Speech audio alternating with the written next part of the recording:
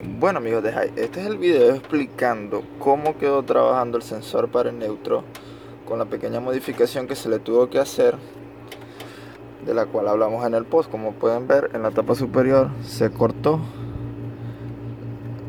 para que el desplazamiento se lo diera el eje central, que es este, que ven aquí en esta tuerca. Aquí se agarró la horqueta con esa misma tuerca. Ahora, estas son las diferentes posiciones en las que, para que vean cómo funciona. Dale. Ese retroceso, ese es neutro de nuevo, ese es D, y el corte más abajo son las distintas 3, 2, 1 y más arriba es P.